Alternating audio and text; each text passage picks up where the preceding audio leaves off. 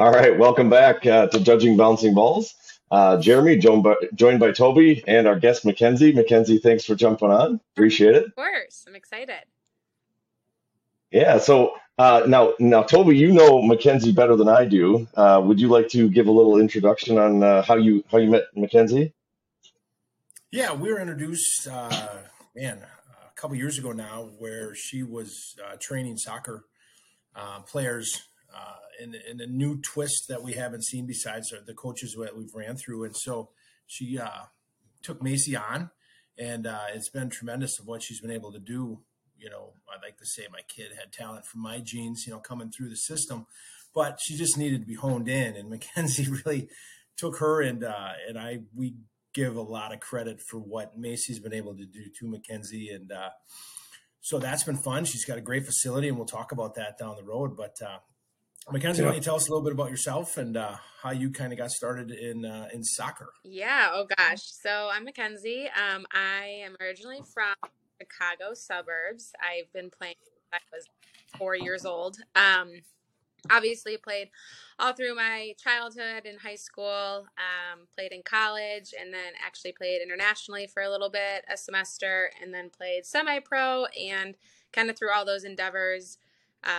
Obviously it turned into a coaching role on the side. And then when I moved to Green Bay, I was trying to figure out what I wanted to do. And I, again, just took on a part-time coaching role. And from there, I kind of built the coaching role that I took on was to coach a U11 team. And then on the side, I would privately train players, and the clientele just grew tremendously.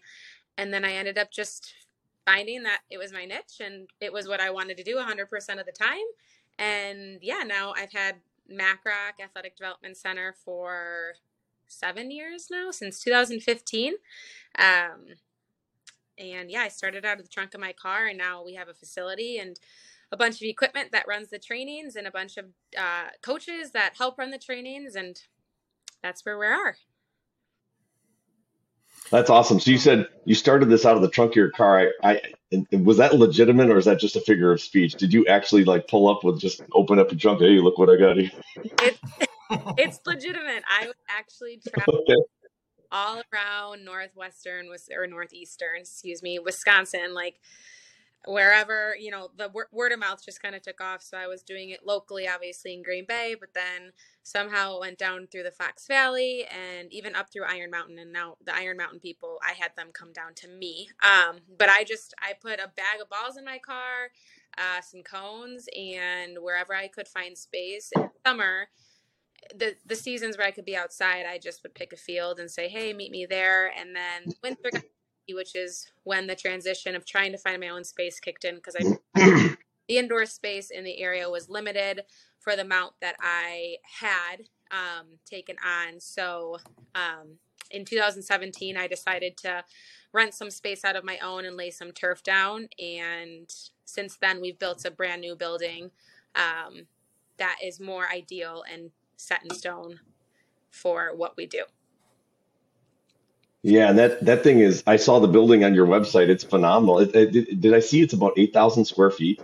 Yeah, so it's 8,600 square feet. Yeah, so Wow. we went from actually the training space in the first facility was about I would say 3,000 square feet. And it was just kind of a manufacturing warehouse that I just made do, which worked, and it was awesome. Okay. But it wasn't, the end all. And we ended up just building across the street, just ideal for what we do and what we needed. And actually, I structured and built the facility around the type of equipment that we have, because that equipment is what runs all of our trainings along with our coaches. So I built it and measured it out perfectly to make sure that it fit each studio that was necessary. So it's built to suit exactly what we need. Okay. Yeah, that's awesome. It looks like a really cool facility. We'll put your website down in the show notes so people can go and check it out. But before we get into the business side, I wanted to just ask you a couple of questions about your background, because you just went through a lot of different things that you experienced all the way from youth level to professional. Similar to Kobe and I, of course, right, in our playing days. Not even close. But I want you to talk about that because obviously this being a youth podcast about youth sports and kind of people looking to potentially go into that next level, and you went even a couple levels above that. What were some of the experiences you had in youth soccer? Like, did you know early on that you wanted to play at a high level?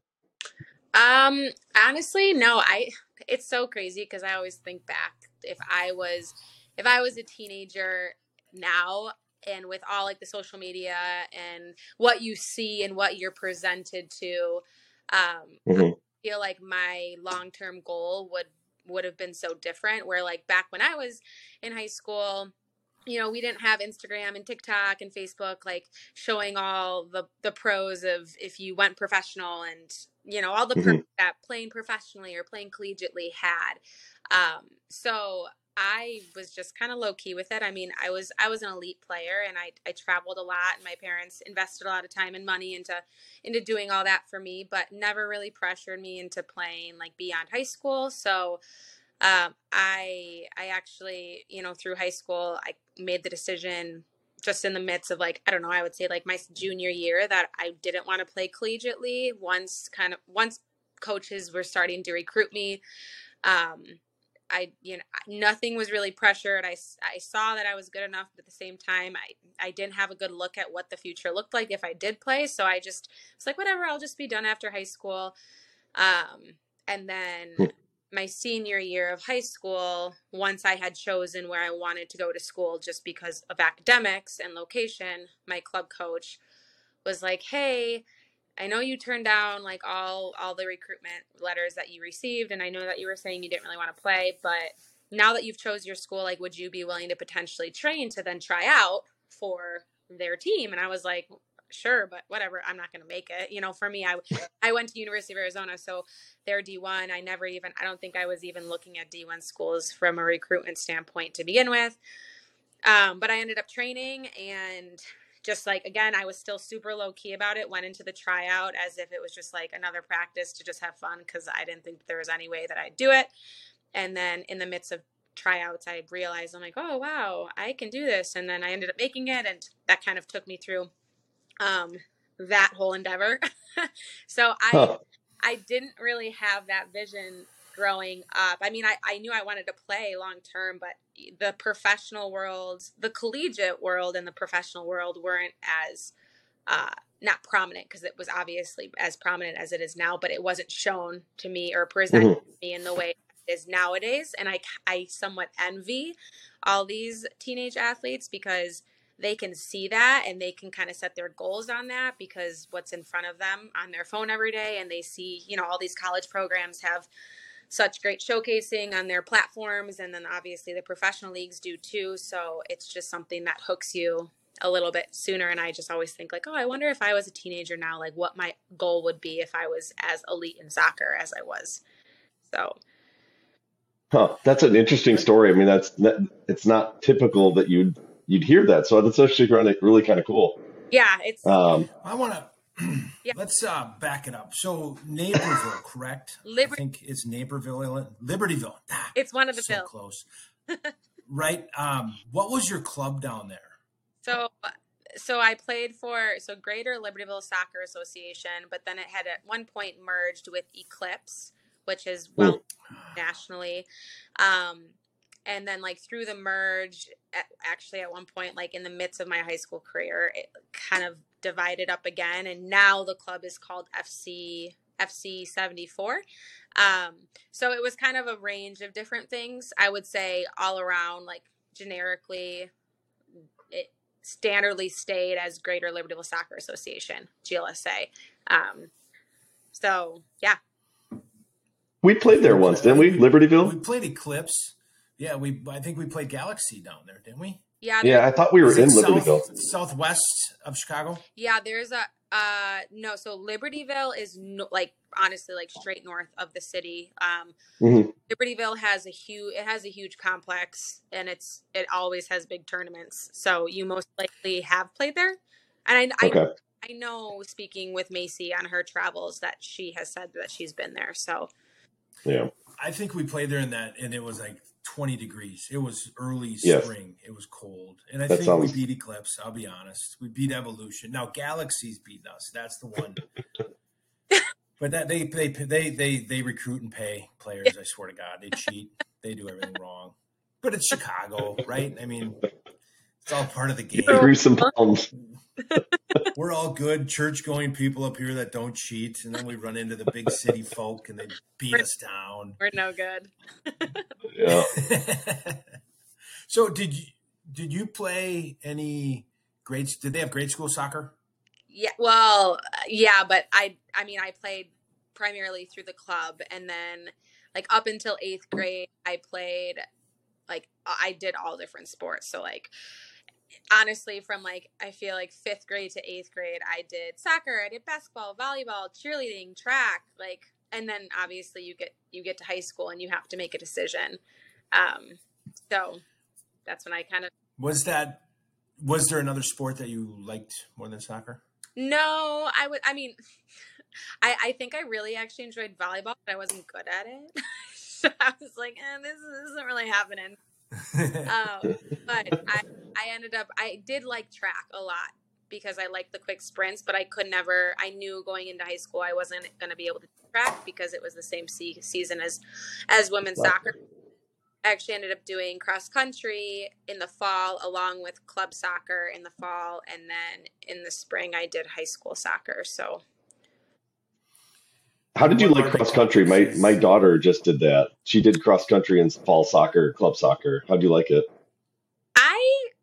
I did it for soccer. Honestly, like I did it during club season to just like stay in or get in better shape. And I ended up being a really good runner. Like I went to state every year and my cross country coaches were like, oh, can you primarily run cross country? And I was like, running for fun, just to run.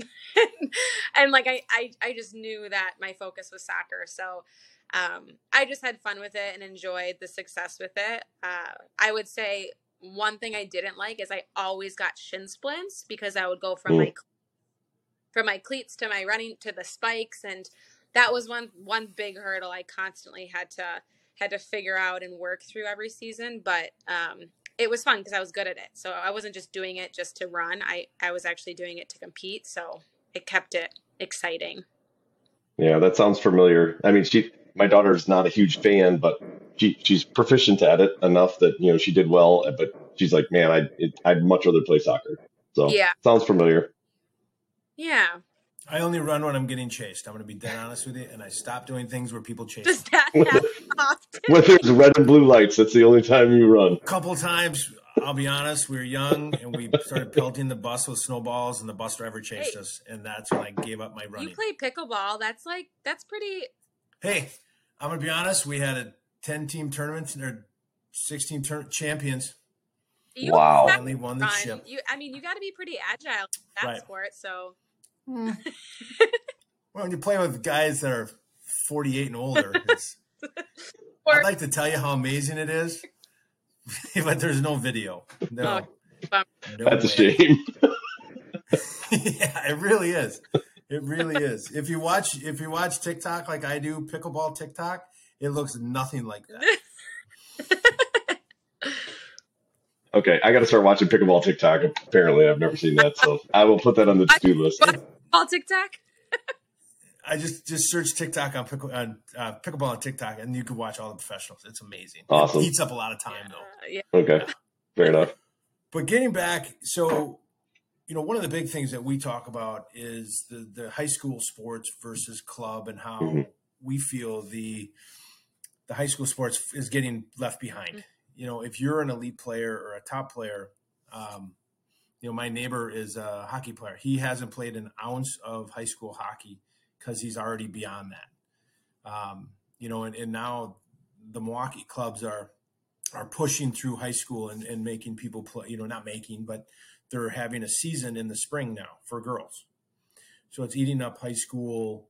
What I feel is the community aspect of sports, to play for your high school, to wear the crest and to have fun with your friends. Do you see in your trainings, are people looking to play more club, or do you still see, based on kind of we're in a smaller area, that high school is still prevalent? I would say it's kind of a mix. I think because you get okay, so typically the teams that for I'm talking more so from the female side, just because I'm more familiar with that from the ECNL level, which is the league at which technically the teams play all year round. And those are the teams that travel nationally, so that they go all over the place. And those teams I'm not familiar with any club that hosts teams as such from the ECNL level up in Green Bay. So from the girls and boys that travel down to Milwaukee or go to Madison or outside of Green Bay and join, like I know FC Wisconsin's a big one that they showcase ECNL teams. So there's a select few that decide not to play at the high school level because their club team has decided collectively to stay together, and during, again, specifically the female season in the spring, not play high school and travel and go to all these college showcases. So I think I would say personally, from my experience up in Green Bay, I don't see the fact of the matter being that these players are deciding to play ECNL just because the opportunity isn't necessarily available locally. So therefore, like they're not traveling down to Milwaukee or Madison to practice. But I will say from personal experience growing up, that was a very big deal. In the Chicago suburbs, there's a bunch of, all the clubs pretty much have an ECNL level, and like half of my best friends decided to switch clubs because they found that the high school level wasn't as beneficial or elite for them to be able to be showcased to Division 1, 2, or 3 coaches. And it's kind of a matter of where do college, if you're speaking more at doing so because of trying to play at the collegiate level, like where do college coaches look? And I think that shifts per state as well. And like, for example, I think a lot of the smaller Wisconsin school coaches will actually pull more from high school programs, where I think the bigger schools will pull depending on, so if it's Madison and you're going to high school around Madison, right? Like the head coach of UW-Madison may be aware of a player in the high school system around town, but for them to pull from high schools elsewhere, I feel as though that I don't know how likely that is to be showcased and be seen at that level at high school. So I guess it kind of just depends on the situation. I was used to it in a different way just because I was in the suburbs of Chicago, and it's just a bigger community from a soccer standpoint. And I think it's cool because it's slowly but surely getting there, because you can see all these clubs making big leaps and bounds and providing more elite opportunities. But at the same time, the high school programs are doing the same and trying to get their players to stay during their seasons to then create camaraderie and an environment that provides elite players. I think the only kickback to that is at the high school programs, you're more likely to get players that have played all their lives, but also that have just started playing. So that's where it becomes hard, because then how many players do you have trying out for the team? And if it's limited, then you mesh more of the recreational players with the elite players. If it's not as limited, you make 2 teams, right? You make a JV team and a varsity team, and then the varsity team is high end, where the JV team is more fundamental. So I think that's the hardship, is just trying to get a good niche of players, and due to the high school programs being willing and honest to take on anybody, rightfully so. Some high schools cut, some don't. It really just depends on what they decide. But I think that's where it gets a little tough for players that are looking to play at a high level, but sometimes get stuck playing with players that are not bad players. They just haven't been used to playing at a quick level. So if that makes sense. Yeah. Huh. It does make sense, but it's also one of those that it's just unfortunate. I understand it. I think that's what we've talked about too. It makes sense, but it's unfortunate to see the high schools kind of lose players, because then it waters it down even more. If like your best players are going to club and not playing high school, then it waters it down to even more of a fundamental game rather than a higher level soccer, which is just too bad. Yeah, and that's where, it's like, I don't know, like do you set a tone where when you get a big crew, let's say like, all right, so it's like senior year and you lose a bunch of really good seniors, but then like what are the players that you've built up over the years, and what's the tone that you're setting, and what's the expectation? And I think that all kind of depends too on the size of the school, because how many kids are trying out. And if you're limited and you're kind of forced to just roster X amount of players, and that being you have to pull from a potential like fundamental core group, then like you said, I think that's when the more advanced players decide to pull away. Those that are looking to take that season to gain awareness and conversation with potential recruitment with potential recruits that they feel as though maybe that won't be found, or that they won't be able to showcase themselves to the extent that they would be in a different situation. But it's like, how do you change that? Like, I think from just program standpoint, as the coach, you have to set that tone. And do you make cuts? I mean, are you making cuts? And then people look at you and say, well, cutting, like, why would anybody cut? Like, you shouldn't cut players. You should just create another team. And so I think that's where the riffraff and just confusion and frustration comes into play. I don't know. We always cut. Yeah. I mean, just don't get caught, right? I mean, just try not to. Try not to. We all got cut. We all got caught once in a while. I mean, I got caught. That was the biggest mistake of that coach's career. Yeah, I mean, it's like, that's the thing. It's like you got to do what you got to do. I mean, to be honest, and it's just kind of part, like, when players or parents moan and groan about it, it's kind of part of being an athlete in any sport. But some people, just want to play soccer to have fun and just to play, and it's super recreational, and that's what some high school programs may, not that they necessarily want that, but that they feel as though that's all they could offer, so they'll just deal with it just because of the people that they have coming in. Right. So I think it's just what is this fun you're talking about? It's not fun.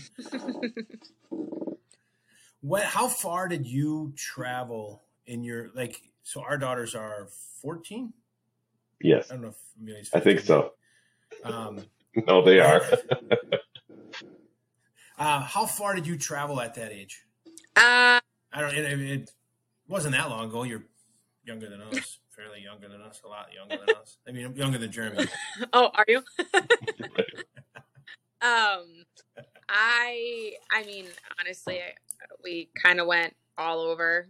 I would say, I mean, Orlando to California. I mean, across the country, and then we would travel obviously just through the Midwest a lot. It just kind of depended on, I went through a few different transitions with the club I was in because the transition with ownership and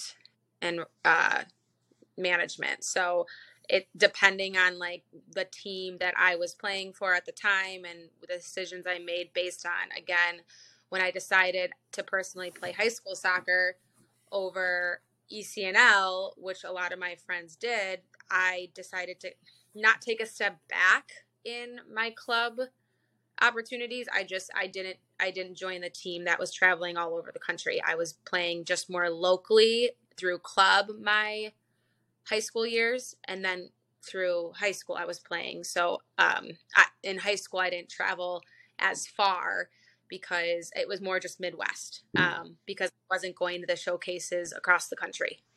So you're kind of a perfect example of what I would like to see.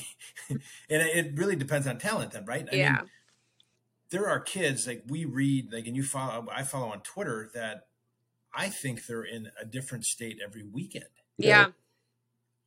I mean, and as a 14-year-old girl, that sounds amazing, right? You're traveling, you get to go to Florida, but as you wonder what the value is, because how many of those kids actually, I mean, is the goal of a high-level team D1, or is it college? Yeah, what I kind of ran into honestly, and this is like not sugarcoating anything, but once I was in college too, a lot of my teammates said like their parents spent all the money and spent all the time in the world to take them all over the country so that they wouldn't have to spend a dime for college, like aiming at getting them a full ride pretty much.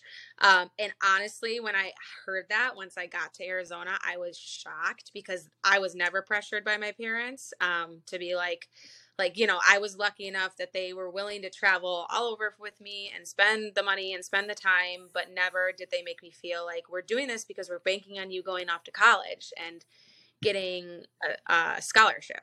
So when I heard that, from my teammates, I was just like kind of in awe because it also somewhat drew the love of the game from them because it was more of a forceful situation. But yeah, I mean, that's unfortunately, but yet fortunately, because again, you're fortunate enough to be able to do all that stuff and then as well be offered a full ride.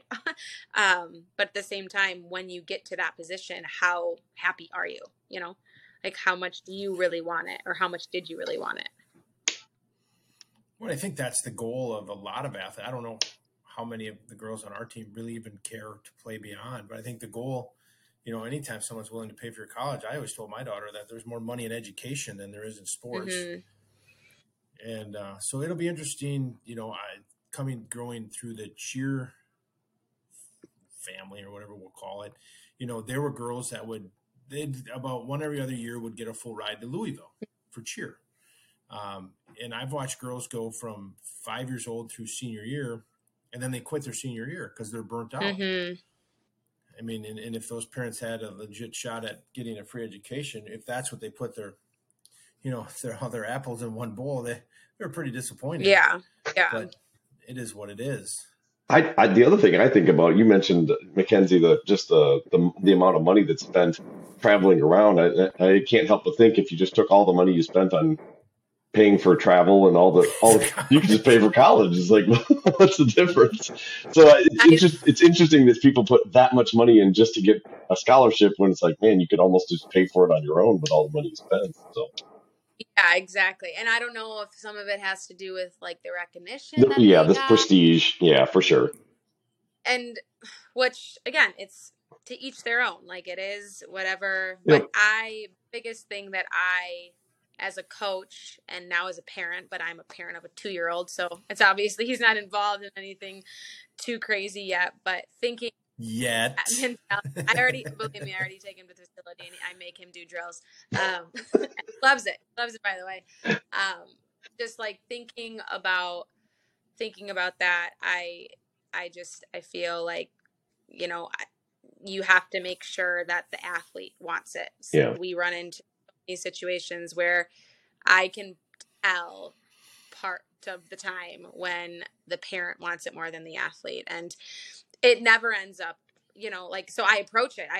If you see a lack of urgency in an athlete, I just bring it to the parent and I say, let's sit down and talk, because I through a conversation with both of you, I want to figure out where, and I also don't want you spending a bunch of money on training when ultimately they're not getting much out of it. So, it's just important to make sure that the decisions are obviously being made by ultimately the athlete. So. Agreed. And I find, for me at least, and I think Toby, you're kind of the same way, I got to tell my daughter to pump the brakes. She'd be at a place like yours 5 days a week trying to get us into a national league and spending all kinds of money if I let her. she just wants to do everything soccer. Let's quit every sport. Let's focus on soccer all the time. Like, honey, just calm down. Dad doesn't have that many jobs. I can't do this. Just got to keep. You got to keep some stuff for her so it remains as exciting. Yeah, that's what I told her. I said, distance makes the heart grow fonder. This is why you got to play some other sports. And it's good. It's good to be a multi-sport athlete because it also like keeps them from getting burnt out. And just from a standpoint, helps so much. Agreed. So you came, just to kind of get back. I got my questions right here, ready for it. Wow. So you came through high school, right? I know. I did a little homework here. I took some time. I probably spelled about 14 words wrong on this text. Let's not worry about it. I watched Mackenzie text me her email today, and it took 1 second. It was like, that'll take me all day. But you downplay your talent, and I because you talk about how you were looking at some schools. I mean, U of A is a pretty big school, right? Mm-hmm. That's a smart kid school because ASU is the party school. That's good job, right? I'd have been an ASU kid. I'm telling you. Like ASU is a very good school.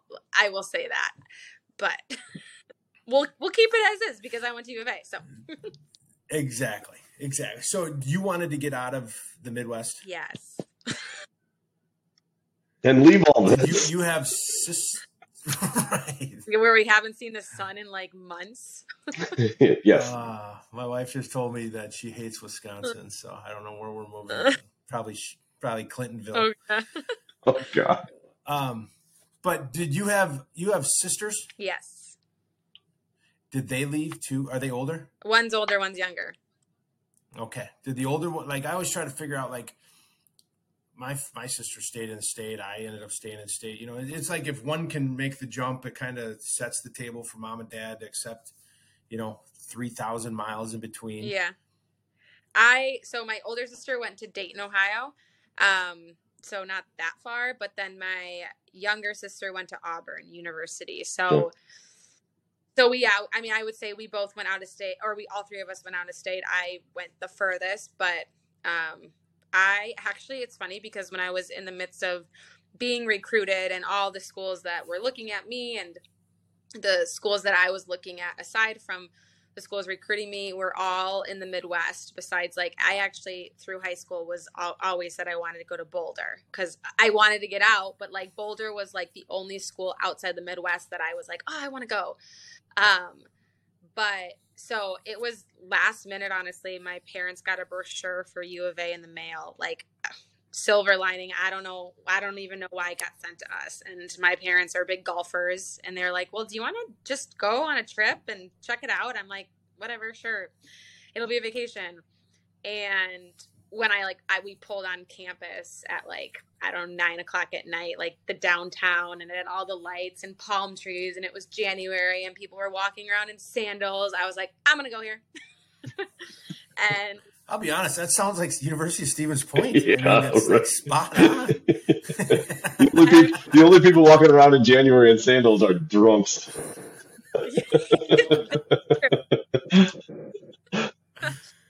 It was a gimme. And my parents were all for it too, because they loved to like golf, and just they were like, every time we come, it'll just be like a mini vacation. So it was funny because then I got home and I just dropped every single I dropped every single application and acceptance that I got. So it was cool that I got to leave the Midwest. And it's interesting because soccer specifically is so different. It's not different. The build of the players are different. Like, I'll say it this way, a back line. So like whether you're playing 3 in the back or 4 in the back, when I was like on the teams I played on and against, the girls were like built, like buff, right? It's like, and I'll explain why I say it this way. But when I got out to Arizona, the back line was like these tall, not scrawny, but like fit, but like skinny girls. I'm like, oh my gosh, that's not what a center back looks like. And I always just made the joke, it's because we hibernate in the winter, and like, it's like I'm not. But the game wasn't, I mean, honestly, the speed of play, but I also have a feeling that had to do with the fact that I was all automatically in college and not playing club soccer anymore. But it was just like a completely different experience than I ever was used to. And it was a big eye opener just because it was different. It was different than things that I were used to, and girls that I was used to playing with, and philosophies. And so it was a cool experience, though. I definitely learned a lot.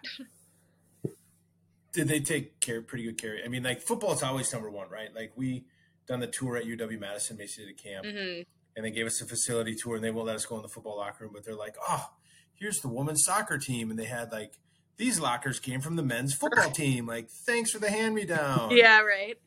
No, they did. I mean, it was like the field at U of A is off campus, so it's not like on campus like the football field and the baseball field and the pool and everything. So, but we still had the locker room and we got all the gear and we got to work out in the same facilities and had all the, I mean, yeah, it was the same. I mean, we didn't get the nice cars that the football players got. Whoa. This accusations are, we don't need to be going national. This is pre-NIL money. Accusations. Right. Were they any good back then? U of A. It depended on the year that I was there. Okay. Honestly, the basketball team is more exciting, I would say. They were good. Yeah, they were good. Actually, they had a big scandal. The coach got caught like 2 years ago. Yeah. See, everyone knows. And now it's legal. So I know exactly. Hey, let's talk about that for a second. If you were in college today, would you go after the NIL money? I mean, would I've seen some female athletes do it. They tend to be more, from what I've gathered, just like social media, really good at social media and maybe putting out either engaging posts or maybe they're just really attractive. But I mean, would you go down that road of the NIL? Like, could you see yourself being an NIL person? I don't know. If you asked me back then, probably I'd probably be like, yeah, just because you didn't know what came along Sure. with it, really. But now that there's like so much competition in the social media world too, I honestly, and just again being like mature enough now to understand like how it could Sure. benefit you, also how it could like wreck, like mentally, like just throw you down. I don't know, honestly, that's a good question. I don't, off the top of my head, I'd say no. Okay. But I think that like also something that if I was being offered some like being able to be in, you know, here's $1 million. Sure. And make money off of it. I mean, probably. Yeah. Fair enough. Yeah, especially at that age, So- you're not going to turn down money. You're not going to be like, oh, no, thanks. You're pretty much building your personal brand. Right. So, and that's a reputation you can carry on, and that can lead into so many other opportunities. So I guess it just depends on how I would look at it. But Yeah, fair enough. did you have more fun back? Like, college, was college more of a job? Because I hear college athletes talk about their sport as like it is a job. It is weights. It is studying. It is practice. Does it ever get too much? Or like, why am I doing this? Or did they keep it light and make it worthwhile? it's a lot. It depends on the level you play at, honestly. And like I played in New Zealand for a semester, and it was totally different. Like I played through at the university that I studied at, and it was totally different. So it depends on, you know, I mean, I also believe that the way that you are held accountable and your expectations also depends on money and your scholarship and your position on the team. But from like a collective standpoint, I mean, my freshman year was literally, you had a set study hall. We woke up at 3 a.m., practiced, school, study hall, lifting, practice, bed. So, but Wow. that's any pro. I mean, at a D1 level, that's how it works. And it is your life. And it like that schedule may sound miserable to people, but at the same time, it's also glorious, right? Mm-hmm. Like you have this like you have this set timeline for everything that you do, but you also get a lot of things that come along with everything. That when you're walking on campus, people that aren't student athletes don't get, and you realize that in that moment, like how lucky and fortunate you are.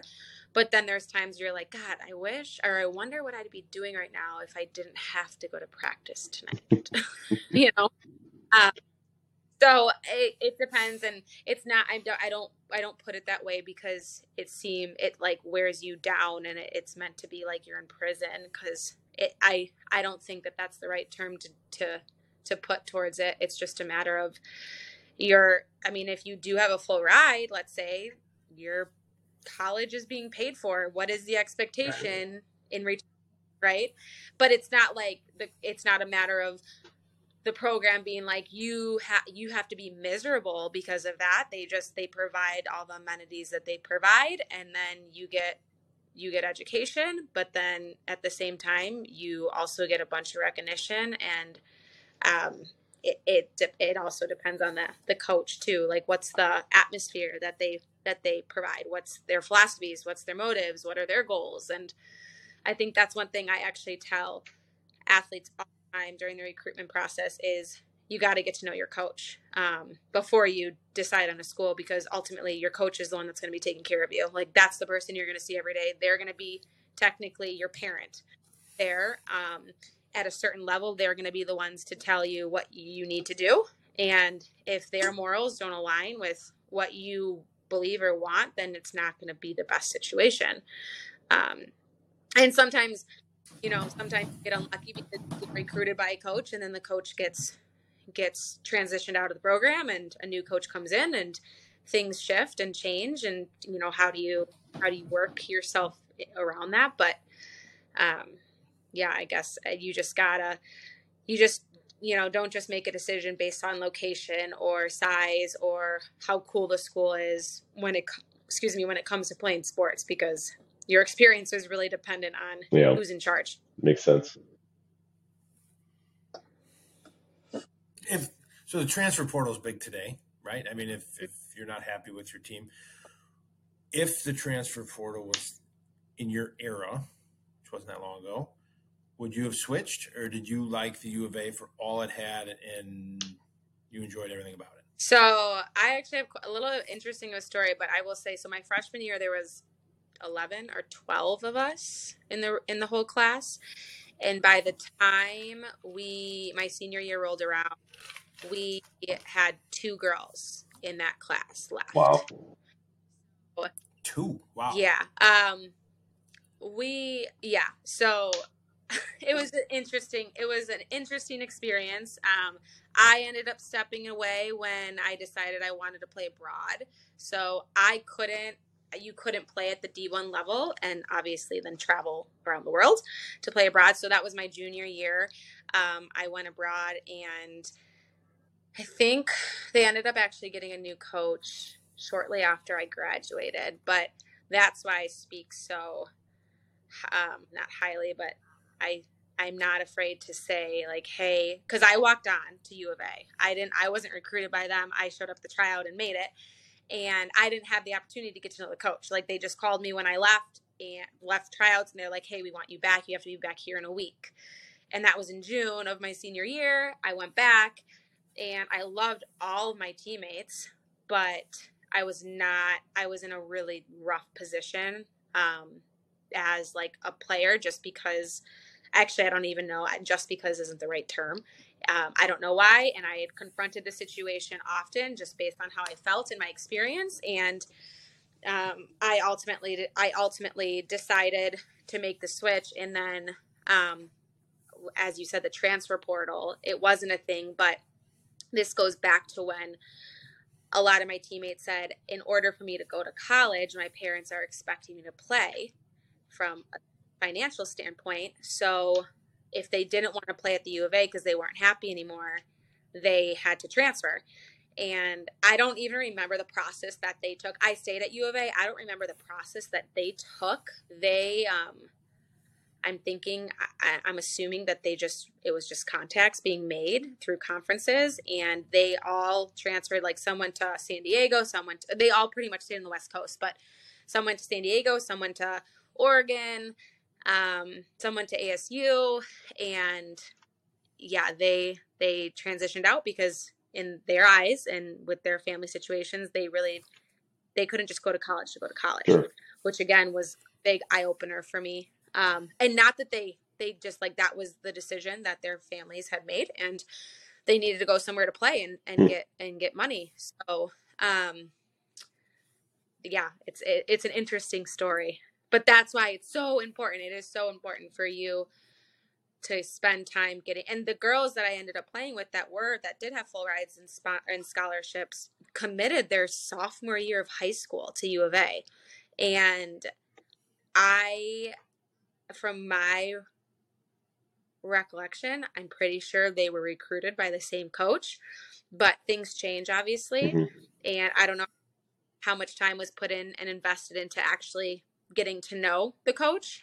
If you just go watch a team play and you see them from the outside looking in and they have good chemistry and they're successful and they're a high level team, then everything looks fine and dandy, right? Yeah. So, and people have different outlooks and perspectives on their experiences. So I guess what I would like to ask you, Mackenzie, is having gone through that process, if there's somebody listening that's in that age group of, maybe a high school freshman or sophomore thinking about maybe playing at the next level, whether it's D1, D2, D3, what's your best advice that you could give to them on that process, and how they should prepare themselves for it? Because it sounds like it can be a pretty stressful process. I mean, as exciting as it is to pick a school, it can also be pretty stressful. Yeah, I would say the biggest piece of advice that I always say first is these athletes have to remember that they're also interviewing the coaches and the programs that they're looking at. Like, I think a lot of pressure is put on these athletes because they feel like they have to impress. They're being interviewed. They're that. And they have to have that same approach with the programs that they're interested in, that they're contacting, that they're looking at, because they're going to find more success once they get to wherever they're going if they take that approach. And they're going to ask questions that they may not ask to coaches that they're just almost intimidated by because they're putting them on the spot.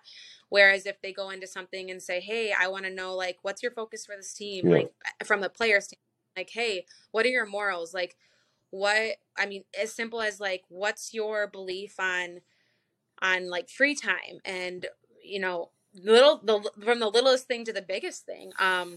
So the athletes just have to remember that this process isn't just them being put on the spot and expected to answer to these coaches. Like, they need to, no matter whether it's a coach that initially reaches out to them or they reach out to a program, they have to ask as many questions and put the coach on the spot as many times as they feel they are, because it's a two-way street, right? Yeah. So that is, like, straight up always my biggest piece of advice. I think I see way too often that athletes are just like, well, what should I say? What do I do?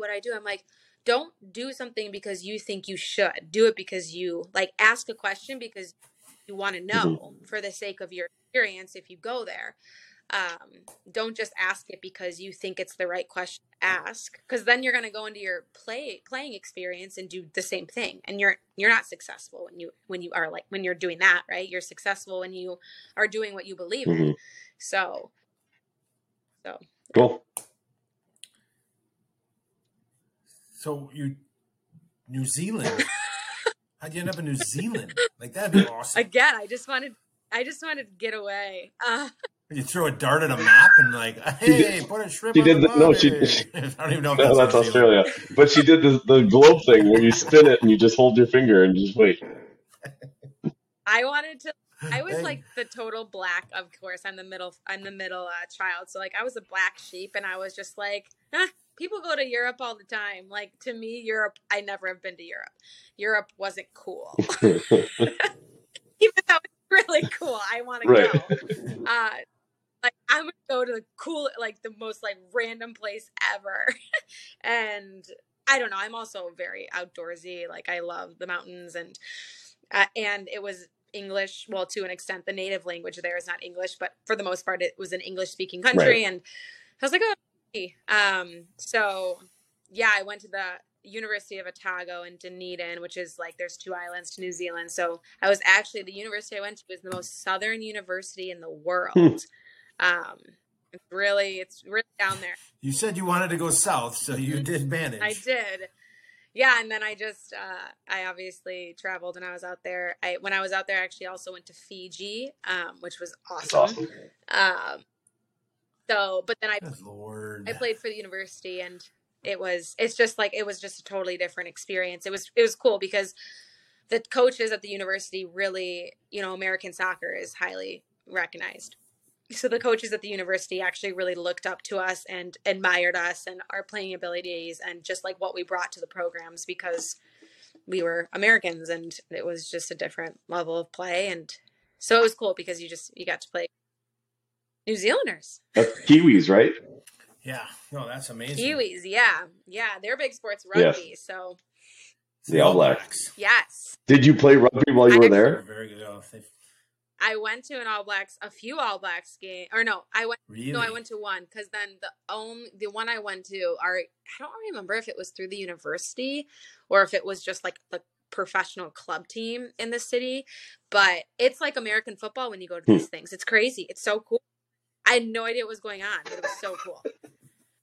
Yeah, the best. They were the best in the world. I think it was them and the Australian Springboks. I think was their big rival. That two. Yeah, that'd have been amazing. Yeah, it was cool. I recommend it if you ever want to get. Well, Fiji's on my list. I'll be honest. Get out of town, New Zealand. But my kids play sports, so Fiji's way down. So, did you ever do? I don't think. What do they call it? The haka or whatever? Can you do that? That'd be awesome. You should do that at training. The haka, yeah. That was what they've done. They did like before even soccer games. It's intense. That's awesome. Yeah, it is. It would be neat to see like natives do it. I've seen high school kids do it when I coach rugby, and it was like, this ain't quite the same. Yeah. When you go, like, obviously coming like internationally, and when you first get there, like through the program, they have all these experiences set, and you go to like the native villages, and it's crazy. I'm like, oh my gosh, but it's legitimate. I mean, it's a thing. That's cool. Yeah. So you leave New Zealand. Now you head back to the States? Yep. Or did you go to some other fabulous country and live a dream of soccer and fun? No, I went back to Arizona for my senior year, and then that's when like I started training to try and play professionally. Because I just, of course, like, just soccer is my life. And for some reason, I just can't get away from it to this day. See, that's awesome. So, and you said like you could not play you couldn't play your senior year, correct? So my senior year, I played for it was pretty much considered club. So it was actually a few of the girls that played D1. And we actually, through the club team at Arizona, we traveled all over the country still, honestly. Super cool. Like for nationals, we went to Little Rock, Arkansas. No, actually we went to Memphis. We flew into Little Rock, Arkansas. But so it was actually still a really cool experience, and it was cool because it was one of those things where it was still super high level, but I got back to campus and was like, cool, I'm 21. I can go out. It's great. So the lifestyle was different. So I got like a little bit of everything, but then it was kind of also a blessing in disguise because I realized that I wanted to still, like, I don't think I would be where I am today in my career if it wasn't for making that transition. Because I don't think I would have, one, tried to play professionally, and two, I just think I would have been done, worn out. So yeah, so I tried out for a few pro teams in Chicago, in Kansas, and I thought that there was one more. And I ended up making the reserve team in Chicago. And then following year, I made a semi-pro team in Colorado. And then the following year is when I moved to Green Bay. And at that point, I had decided my soccer career was, when I moved to Green Bay, I was like, I'm moving to Green Bay from Denver. Like, what am I doing? One. And two, but it was for love. Right. It was for love. I'm happily Mackenzie, come on. It's okay. Chicago. Let's just map this out. Right. Chicago, Arizona, New Zealand, Arizona, Colorado, Green Bay, and the Bay of Green. Like, wow. Like I could have totally mapped that out. I know. I saw it coming the whole time. I know it was interesting, but I made the decision, and it was the right decision, obviously. And now, but then That's good you say that, right? I'm kidding. However, like the past 2 weeks, my husband and I have said, like, all right, can we get our work situation set up so we can leave for like a month next winter and not be here in January? But big goals. But yeah, so then when I got to Green Bay, I was like, oh, I'm done playing soccer. But then Glory, which is a semi-pro team that played in the same league as I played when I was in Chicago, kicked off, and I got to play again for a couple of years. And like last year I was a practice player because I just wanted to be a mom. I didn't really want to travel all over. So I still, again, somehow found a way to fit soccer in. That's awesome. So you know Abby Genza then, which is a Stevens Point native. Awesome. Yeah, I've played with her. Yeah, the first year she played with us, and she actually has trained at MacRock. She actually worked at MacRock last summer as a part-time Okay. coach. That's cool. Yeah, my daughter always kind of looked up to her. My daughter at the time, that would have been a few years ago. My daughter would have been like, I don't know, 10 or 8 to 10, somewhere in that range. And it's just she always thought Abby was really cool. So yeah, that was small world. Yeah, like such a bright light, like such a happy, outgoing person. She's great. She's a solid defender. Yes. So That's awesome. So let's see. So that is it's such a cool like story. I think that's awesome. It's just not your normal typical. Like, what was it? Were you drafted at all? to play, Okay. no. So I didn't. I technically, like, because I didn't finish off Division One, I don't even know. Yeah, I don't think that you can even like enter into the Okay. draft as that. And this is honestly a dumb question, or not a question, dumb statement. This is one of those things where back even in college, like I didn't even know if the draft was a thing. Like it was a thing because there was the professional world, but there was nothing.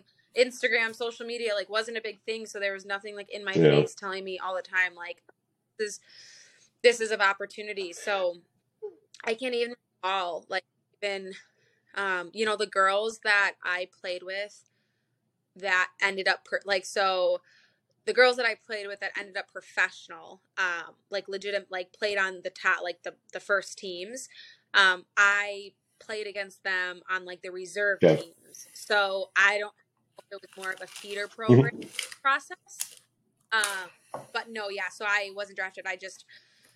Chicago was my hometown, and I actually played the head coach, who is actually no longer in the system due to all of the arousement that happened with players and coaches in the NWSL over the last couple of years. He was the DOC and my coach growing up. And I kind of knew going into tryouts that he potentially wasn't going to accept me just because of history, but it was home. Like, I'm like, oh, it's Chicago, whatever. So whether it was, did I hold my own? Yes. But there was also like whether I was considered good enough or not, or my size, whatever it may be. But I decided just because it was convenient that Chicago was a good place to start. And then I knew I knew at the end of the season that I wasn't going to get a position on the first team. So that's when I decided like, oh, I might as well travel. Like I'm 2 years out of school. I'll just go out to Arizona. I also had like a part-time job just because as a semi-pro, you get a lot paid for, but you don't get paid. Yep. So I had to make some money. And so I just kind of took advantage of it. And then when things kind of fell into place and I just decided to call it, and I don't like to say call it quits, but I decided to ultimately stop playing because of the move, then that's what happened. Interesting. Yeah. I'm trying to think if there's anything else exciting. I did have a question for you. So what years did you play at Arizona? 2010 to 14. Did I graduate in 14? Okay, so did you guys ever play New Mexico? Like University of New Mexico? They're not in the Pac-12. Well, back then. So do you remember the player that went famous from New Mexico, Elizabeth Lambert? He was the ponytail girl, the one that yanked that girl down. And I wondered if you, Yeah, she was the one. yeah, I was just curious if you guys ever played because she was 2009 when she got famous. I was curious if you ever played it. I, that was like one of the first social media things I Yeah. remember seeing.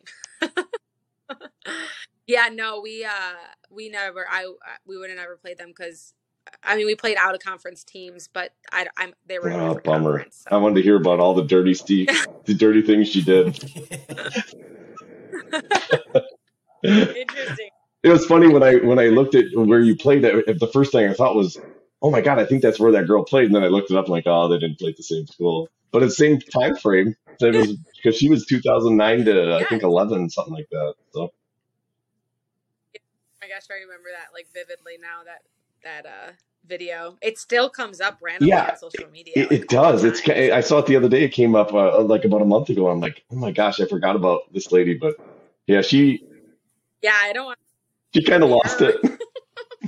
No. Apparently she has gone into anonymity, and I don't blame her because after that whole thing blew up, she kind of fell off the map, like stopped using social media, did like, and I don't blame her. Like there's even question about like nobody even knows where she lives now, which again, if I were her, that's probably the way I'd want it. So Yeah. Oh gosh, yeah. I mean yeah, nowadays for holy sure. buckets. But anyways, I was just curious if you ever had did anything like that ever happen in your playing days? Like just somebody kind of went off tilt and just, Oh, there is some dirty like I mean some players' tempers are just horrific whether it was towards the ref or towards other girls. It was funny because I did play with a lot of like one of the girls on my team was from Colombia. One of the girls on my team was from or I don't think she was from Spain. But she came from like a Spanish background. We had a few girls from Mexico, and like so when they would get pissed, oh my god, they would just like language that we had no idea what they were saying. but you knew it wasn't good. But oh yeah, we knew it wasn't good, and just the way that they reacted was, I mean, hilarious, but also not necessarily acceptable. So it was funny just because it was like all different cultures mixed. Okay.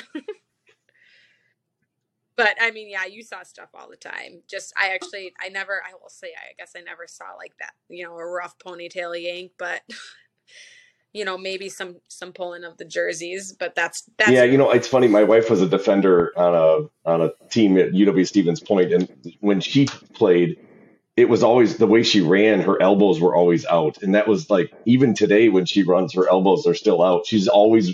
That's just jockeying for position, and so I'd see her kind of throw one here or there when she's playing because that was just kind of the way you told the offensive player that you were there, right? You just kind of gave him a little elbow. Yep. little nudge. Yeah.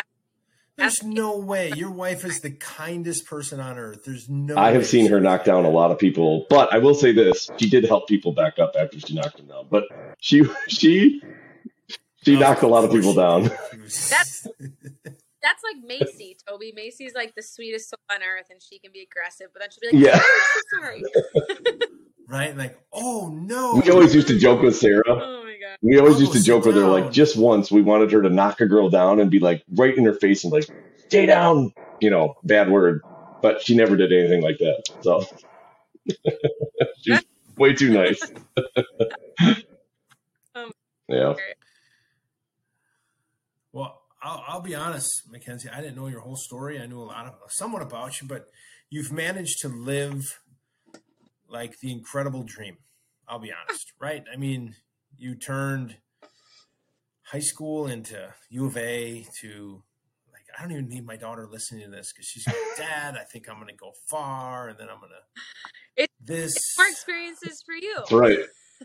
I know. Actually, it'll be fantastic. But your story is amazing. But now you're in the Bay of Green, happy with a child and running a business. So when did because like you said, and I remember seeing pictures where you literally were at a park training a kid with cones, put it back in your car. When did the thought process really like, hey, I'm going to invest in a location? And I remember talking to you early on how you I think you did really something smart. You didn't affiliate yourself with a club because there's multiple clubs in our area, and you never said, "Hey, I'm part of De Pere or Howard Hurricanes back then." You made very neutral. I think that probably helped your business because you'd have shut down 70% of the city. If you were with De Pere, we'd have been like, "No way, Yeah, like, no way." yeah. But Go ahead. Go ahead. I was going to say, then when did you look at it and say, you know what, this is something I can do and make a living out of it? Yeah. So I think when I first moved up here, I realized that there wasn't anybody that really privately trained, and especially, I shouldn't say anybody, but more so from the female side of things. Like I was not one of the first, but I was one of the only female coaches that at least I knew of in the area that did individual training. And with the reputation that I had brought with me, I think that really helped grow people knew what my story was to an extent and where I played. And with that background, people, trusted and invested in what I had to offer, which I was very thankful and gracious for. And then I realized how big of a niche it was. I was coaching the U11s, and then I was also helping out at the high school. And I realized, like, I knew just being a soccer player all my life that coaching was going to be in some way, shape, or form a part of my life. I decided that through doing both at the same time that I really enjoyed the one-on-one side of things, just because in a group setting, I saw all these little things that I wanted to fix in players, but in a group setting, it's harder to do so. So I started, pulling players aside more and more, but then I realized, like, hey, this is a huge niche. It's great. People keep wanting it, and I can honestly make my own schedule with it. I also don't have to be gone on weekends all the time. Like, what I was thinking in advance. So, like, in the future, like when I want to start a family, do I want to be in a coaching role that consists of traveling all over the state or country on the weekends? Or do I want to just was I still training on the weekends? Yes. But at the same time, I could ultimately decide, like, hey, I'm not training today. I'm not going to schedule anything. So I just started thinking about the lifestyle that it would offer me, and then what I really, truly enjoyed, and the relationships that I had built through it. So that's kind of, and because I was affiliated with a club and a high school at the time, I could have continued to do both, but I was training people from all over the place. And I realized very quickly, and not that this is only in Green Bay, but politics in sports is people can say whatever they want to say. And I didn't want to run into any conflict of interest. So I decided to call it quits from the team aspect of things, just to make things much smoother. And then with that decision, I knew that it was in my best interest to keep myself unaffiliated with any club with any club system, any high school.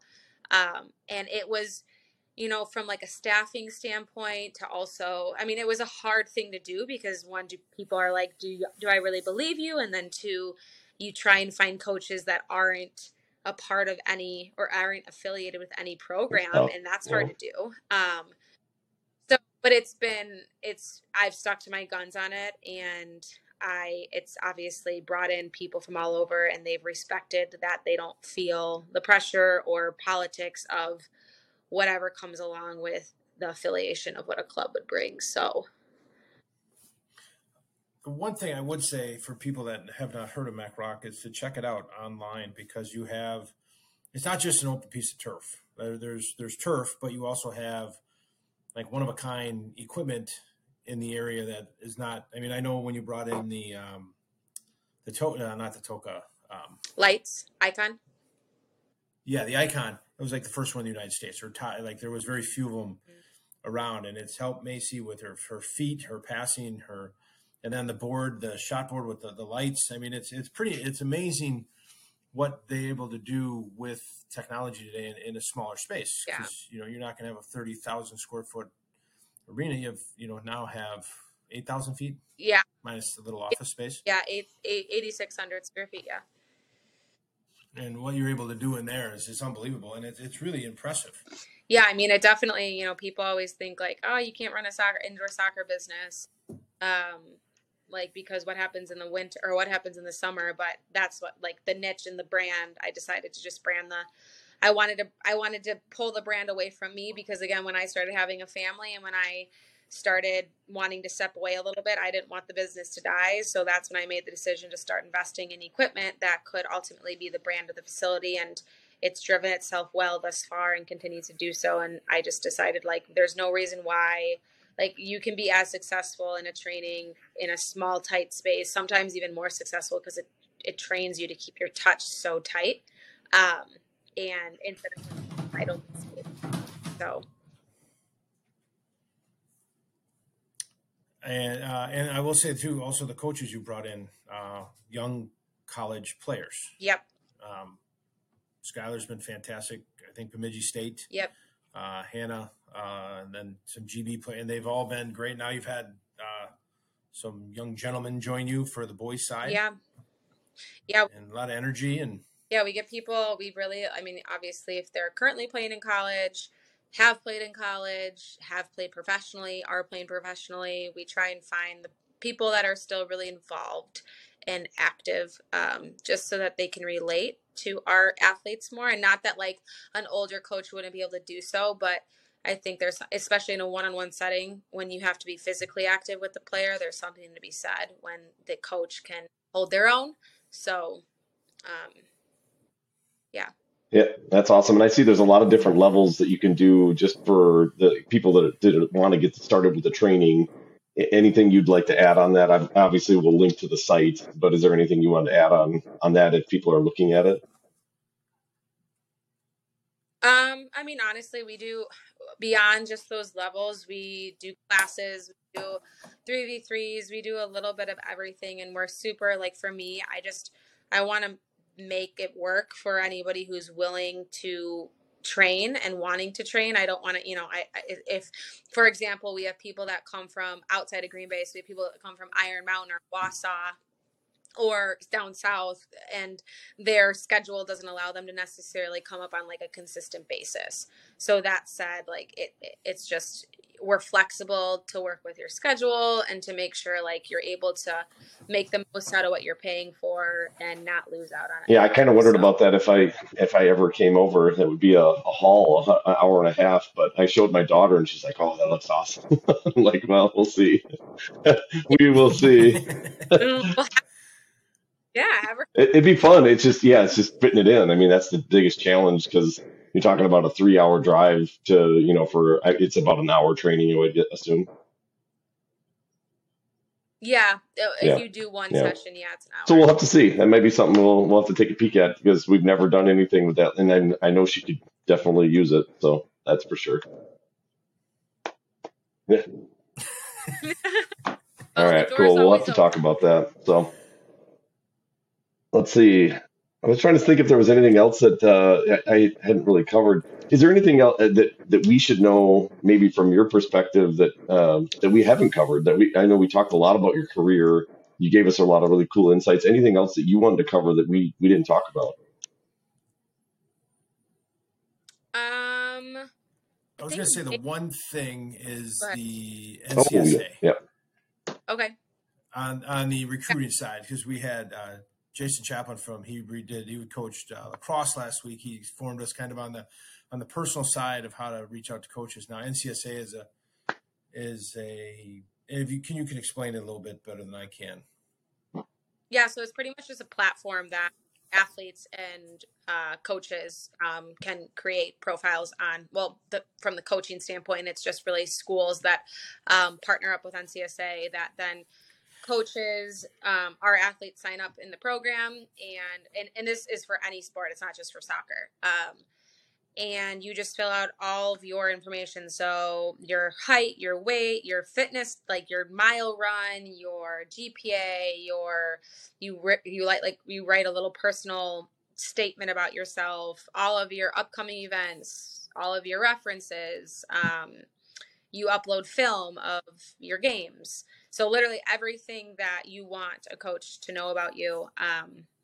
And then it's really just, it's kind of like Facebook or Instagram. Like, I know a lot of coaches also use Twitter for recruiting. So it's just another platform. The cool thing about it is And we partner with NCSA to just help that recruiting process come along for athletes. And one of the biggest reasons why I really wanted to get involved in it and just have it as, obviously, like any athlete can do Twitter, TikTok, however they decide to go about their social media endeavor with that. But with this, like, coaches can actually filter in, all right, I want a defender graduating in 2024 that has a mile time. Like, they can get super specific. So like from like mile time to how complete is their profile, where do they want to go to school, like what area of the country are they interested in, what major are they interested in. So then, like, let's say like my information fit all the criteria that the coach like filtered out. Now, like, so let's say it goes from like 10,000 kids to now they filtered in my graduating year, my position, and if I'm left foot dominant. Now it's going to take me down to 5,000 kids. And then if they filter in something even more specific, it'll take you down to 600 kids. So it's cool because instead of you as an athlete necessarily just reaching out or going to all these shows to present yourself, coaches can actually find you. And then from like the player standpoint, I also like to say that it's kind of like how do teenagers thrive these days?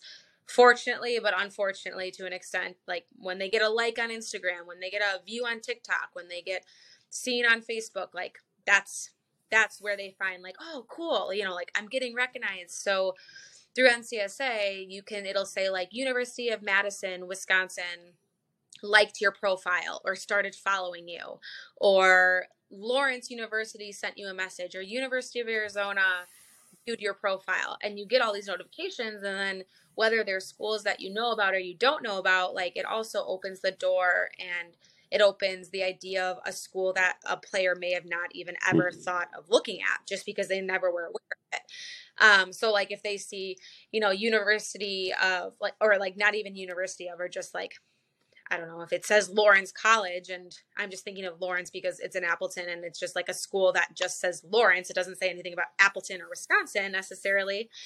They're like, oh, where's that? It's interesting. So that's another cool thing because it kind of boosts that athlete's confidence in a way of like, oh, people are looking at me. People are interested in me. And then it just all around just provides a area of which the athlete can use and prompt coaches on questions and ideas. Like you could type in, all right, I'm a sophomore and I have no idea where I want to go to school, but I want to look outside the box and do this search. Like I could be like, okay, I want to go to school. Like if I wanted to go to school in Colorado, I want to go to school in Colorado. I want to go into business and I want to play women's soccer. And then like you filter that in from the athlete side. And then all of a sudden, like all the schools in Colorado that have women's soccer, that has a major in business. And I could pick like D1, D2, D3. Let's say I only want to play D2. And then all the D2 schools that have business, have women's soccer will pop up. And there may be a bunch of schools that I had no idea about. So it's just and you can type this stuff in on Google too, but this platform, like it streams it like any school that's in the system, which honestly, like a majority of colleges in the States, whether they're active on it in recruiting or not, they are listed on it. So it'll tell you the tuition, it'll tell you in-state, out-state tuition, the population of the school. It's just very informative. And I will say the number one thing though is the way that coaches can filter things to then find you, and then also just what the athletes get out of the recognition that they ultimately like. I get athletes all the time. They're like, I can't play college soccer. There's no way. And I'm like, okay. I remember saying that myself. And I'm like, why are you cutting yourself short? Like, what's the point? Why are you saying that? And then they sign up on NCSA, and all of a sudden, like, a year goes by and they have way more confidence because they're like, I'm sharing emails with all of these schools and whether they're generic emails to be like, hey, come to our camp, at least it initiates the idea of, hey, come to our camp. So there's, and there are other platforms out there. NCSA, I would say, is the most like predominant one that is nationally known. So, and we've had a good experience with them. So you can pay all different levels with them, based on how much you want out of them, from like film editing to personal recruiters and all that stuff. So that's where like we kind of come in to initiate it, to help you understand and realize like, what do you really need? What do you not need? So that, because we're also there to help through the process, where sometimes like athletes will just sign up and then they don't have like a club coach or a personal trainer also assisting with them. So very cool. Yeah. So that's like, in a nutshell. I guess the last thing I would like to add is just that parents and people often ask me, when's a good time to start training? Like, my kid's only 6. And like, people call me crazy for wanting to spend extra money to train. Now, like, obviously you can consider me biased because I own a personal training business. And I'm not just saying this to get business, but I just say like, hey, even if it's just you going out in the backyard with your kid to like work on the little things, but making sure whoever is working with them knows what they're doing. Just because if you get younger kids, they don't have bad habits to break. Like they're just they don't know any better. But like, we'll start training kids at the age of, like 13, 14, even 12 sometimes. And they're like stuck in their ways a little bit more. And not that the coach that they've had prior to wasn't a good coach or whoever they've learned under, but things are overlooked. And that's the reason why we do what we do. So, it's never too early to start, because I love coaching young kids, because it's just like fair game. Like, you could tell them to do anything and they're up for fixing it. Where when you get an older player, you tell them to fix something and they're stubborn. Like, it feels uncomfortable to them. And like our motto is, in order to get comfortable, you have to get uncomfortable. So as a young kid, when your body's still maturing and you're growing, everything's uncomfortable. Like, nothing feels right. So there's no complaints, right? Like, but when you're a little bit more mature and you're used to certain movements, then you start doing something different, it's a little bit of, frustration and complaining because it doesn't feel right. I don't want to do it that way. So then it's harder to fix. So from a personal trainer standpoint in a specific sport, the younger, not to mention muscle memory, right? I was going to say muscle memory can be even if they're willing to train, sometimes your body just naturally does a certain thing, and that could be a problem too. Yeah, exactly. So it's just a matter of whether they play soccer, but just getting them involved in different activities so that their bodies become more athletically sound it's so beneficial. Because, people will call you crazy if you are one-on-one training as a young athlete, but if that's like, some kids react better in a one-on-one setting, some kids react better in a group setting. I mean, you're not crazy if you do that. And especially days, you're not crazy if you do it. It's really just placing focus in areas early, getting the athlete, honestly, all around. It just does the athlete better, because it just helps them focus more and respect their peers more and understand like constructive criticism a little bit more. So yeah. I noticed to the south of your building, there's a section that we could build a pickleball court in. I'm just saying, there's a lot of people looking for pickleball courts. It's so funny that you say that, because I was leaving Bellin today, which is our sports medicine partner in their workout facility. And I was like thinking about where a pickleball court could go in their facility. And then I was thinking about like, oh my God, it's so crazy that you said that. And not that I would do this, but we built the building as such in the area we did to be able to add on. And I'm like, okay, if I add on, do I really just want to throw more turf down? Like, what would I actually ultimately do with it? And pickleball is like, it's such a hit now. Like, I mean, how could it not take off? There's only a few courts around in the winter. I'm telling you. I know. I drive all the way to Seymour. Ooh, it's like gold, Jerry. Gold. Right? That's awesome. Maybe you should do it. You get a whole new clientele. You can sponsor me for Hey, it. put a little bar on one side. I can bring my talents. Yeah. You You could be the trainer, Toby. Oh, that's got me written all over it. How did you hear and play pickleball? Put a bar in? That's how you really get the pickleball people. Hey, I would say that for sure. That's awesome. Well, great. Well, yeah, thanks for having me, guys. I could talk like all day on this stuff. So when Toby told me that he started a podcast and what it was about, I was like, can I do No, it? I'm glad you are, and I'm sure we're going to eventually do a returning guest. So we definitely have more topics that we could cover, but yeah, I think we land the plane here, and we'll maybe circle back to some areas at another time. That'd be awesome. Yeah, for sure. Cool. Well, I'm always here, and I actually with what I'm doing, I would love to get in touch with you guys about interviewing you down the road because I think it'd be cool to help market what you guys Yeah, are doing. appreciate it. And if somebody's interested in looking, I will put the link in the show notes, but otherwise it's MacRock and it's adc.com, correct? Perfect. So I'll put that link in the show in the description so people can get to it right away. But yeah, check out the site. There's a lot of really cool things there, and if you're interested, there's a lot of great information there about all the memberships and the events and the Playmaker kits. Oh, that was the one thing I did want to ask you if you got a couple seconds.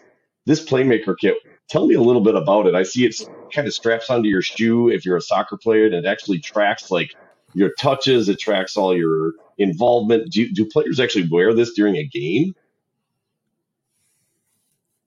You can. I mean, you pretty much just explained it. So it's a sensor that goes in a strap around your cleat, and all of our athletes wear it in every single training. And you can wear it in a game. They're acceptable. So there's just a different tracking system as if you choose like training mode or game mode. And then, it tracks touches, percentage of left foot, right foot, kicking velocity, passing, accuracy, your speed, the amount of sprints, the mileage, the time. Honestly, everything. So we just added it as another like data tool for us to, it's a good piece to keep it, players competitive with one another because we'll have like a player of the month for player makers. So who had the most sessions, who had the most touches, who had the highest kicking velocity, like with their left foot, right foot. So you can, and if on it, like you can buy them through our website. You can buy them on Player Maker's website. I mean, we have a ton of people that just use ours because when you come into the facility, you can, we have them for anybody to use. Everyone to use that has a one-on-one session. So Macy wears them every single session. But then like if a player ended up buying their own because they wanted to use them outside of MacRock for games or different trainings, but it's all on an app. So when the player's in, like Macy has the app on her phone, and she, like if she were at her house right now, she could pull it up and see all of her past sessions, and then she could see the leaderboard compared to other players. So you don't have to have actual sensors to look at your app and look at all the data, but in order to record it, you do. So that's really cool. So settle this argument in my household. What is the typical, and I know this is just off the top of your head, mileage run in a soccer game? What are you seeing? Okay, see, I'm right then. My son's like, no way. He's like, no way, no way. I'm like, they say it's 7 to 10, and he's like, no, never, no way. And I'm like, I don't know, that's what I hear. But so now I'm gonna yell at him.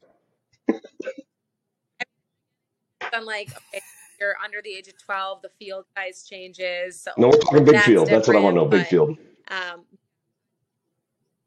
Yeah, on average, I'd say, again, it changes via position as well. But on average, I say it's 8 miles, and just from my tracking and experience, it's pretty. So it's a normal Toby workout.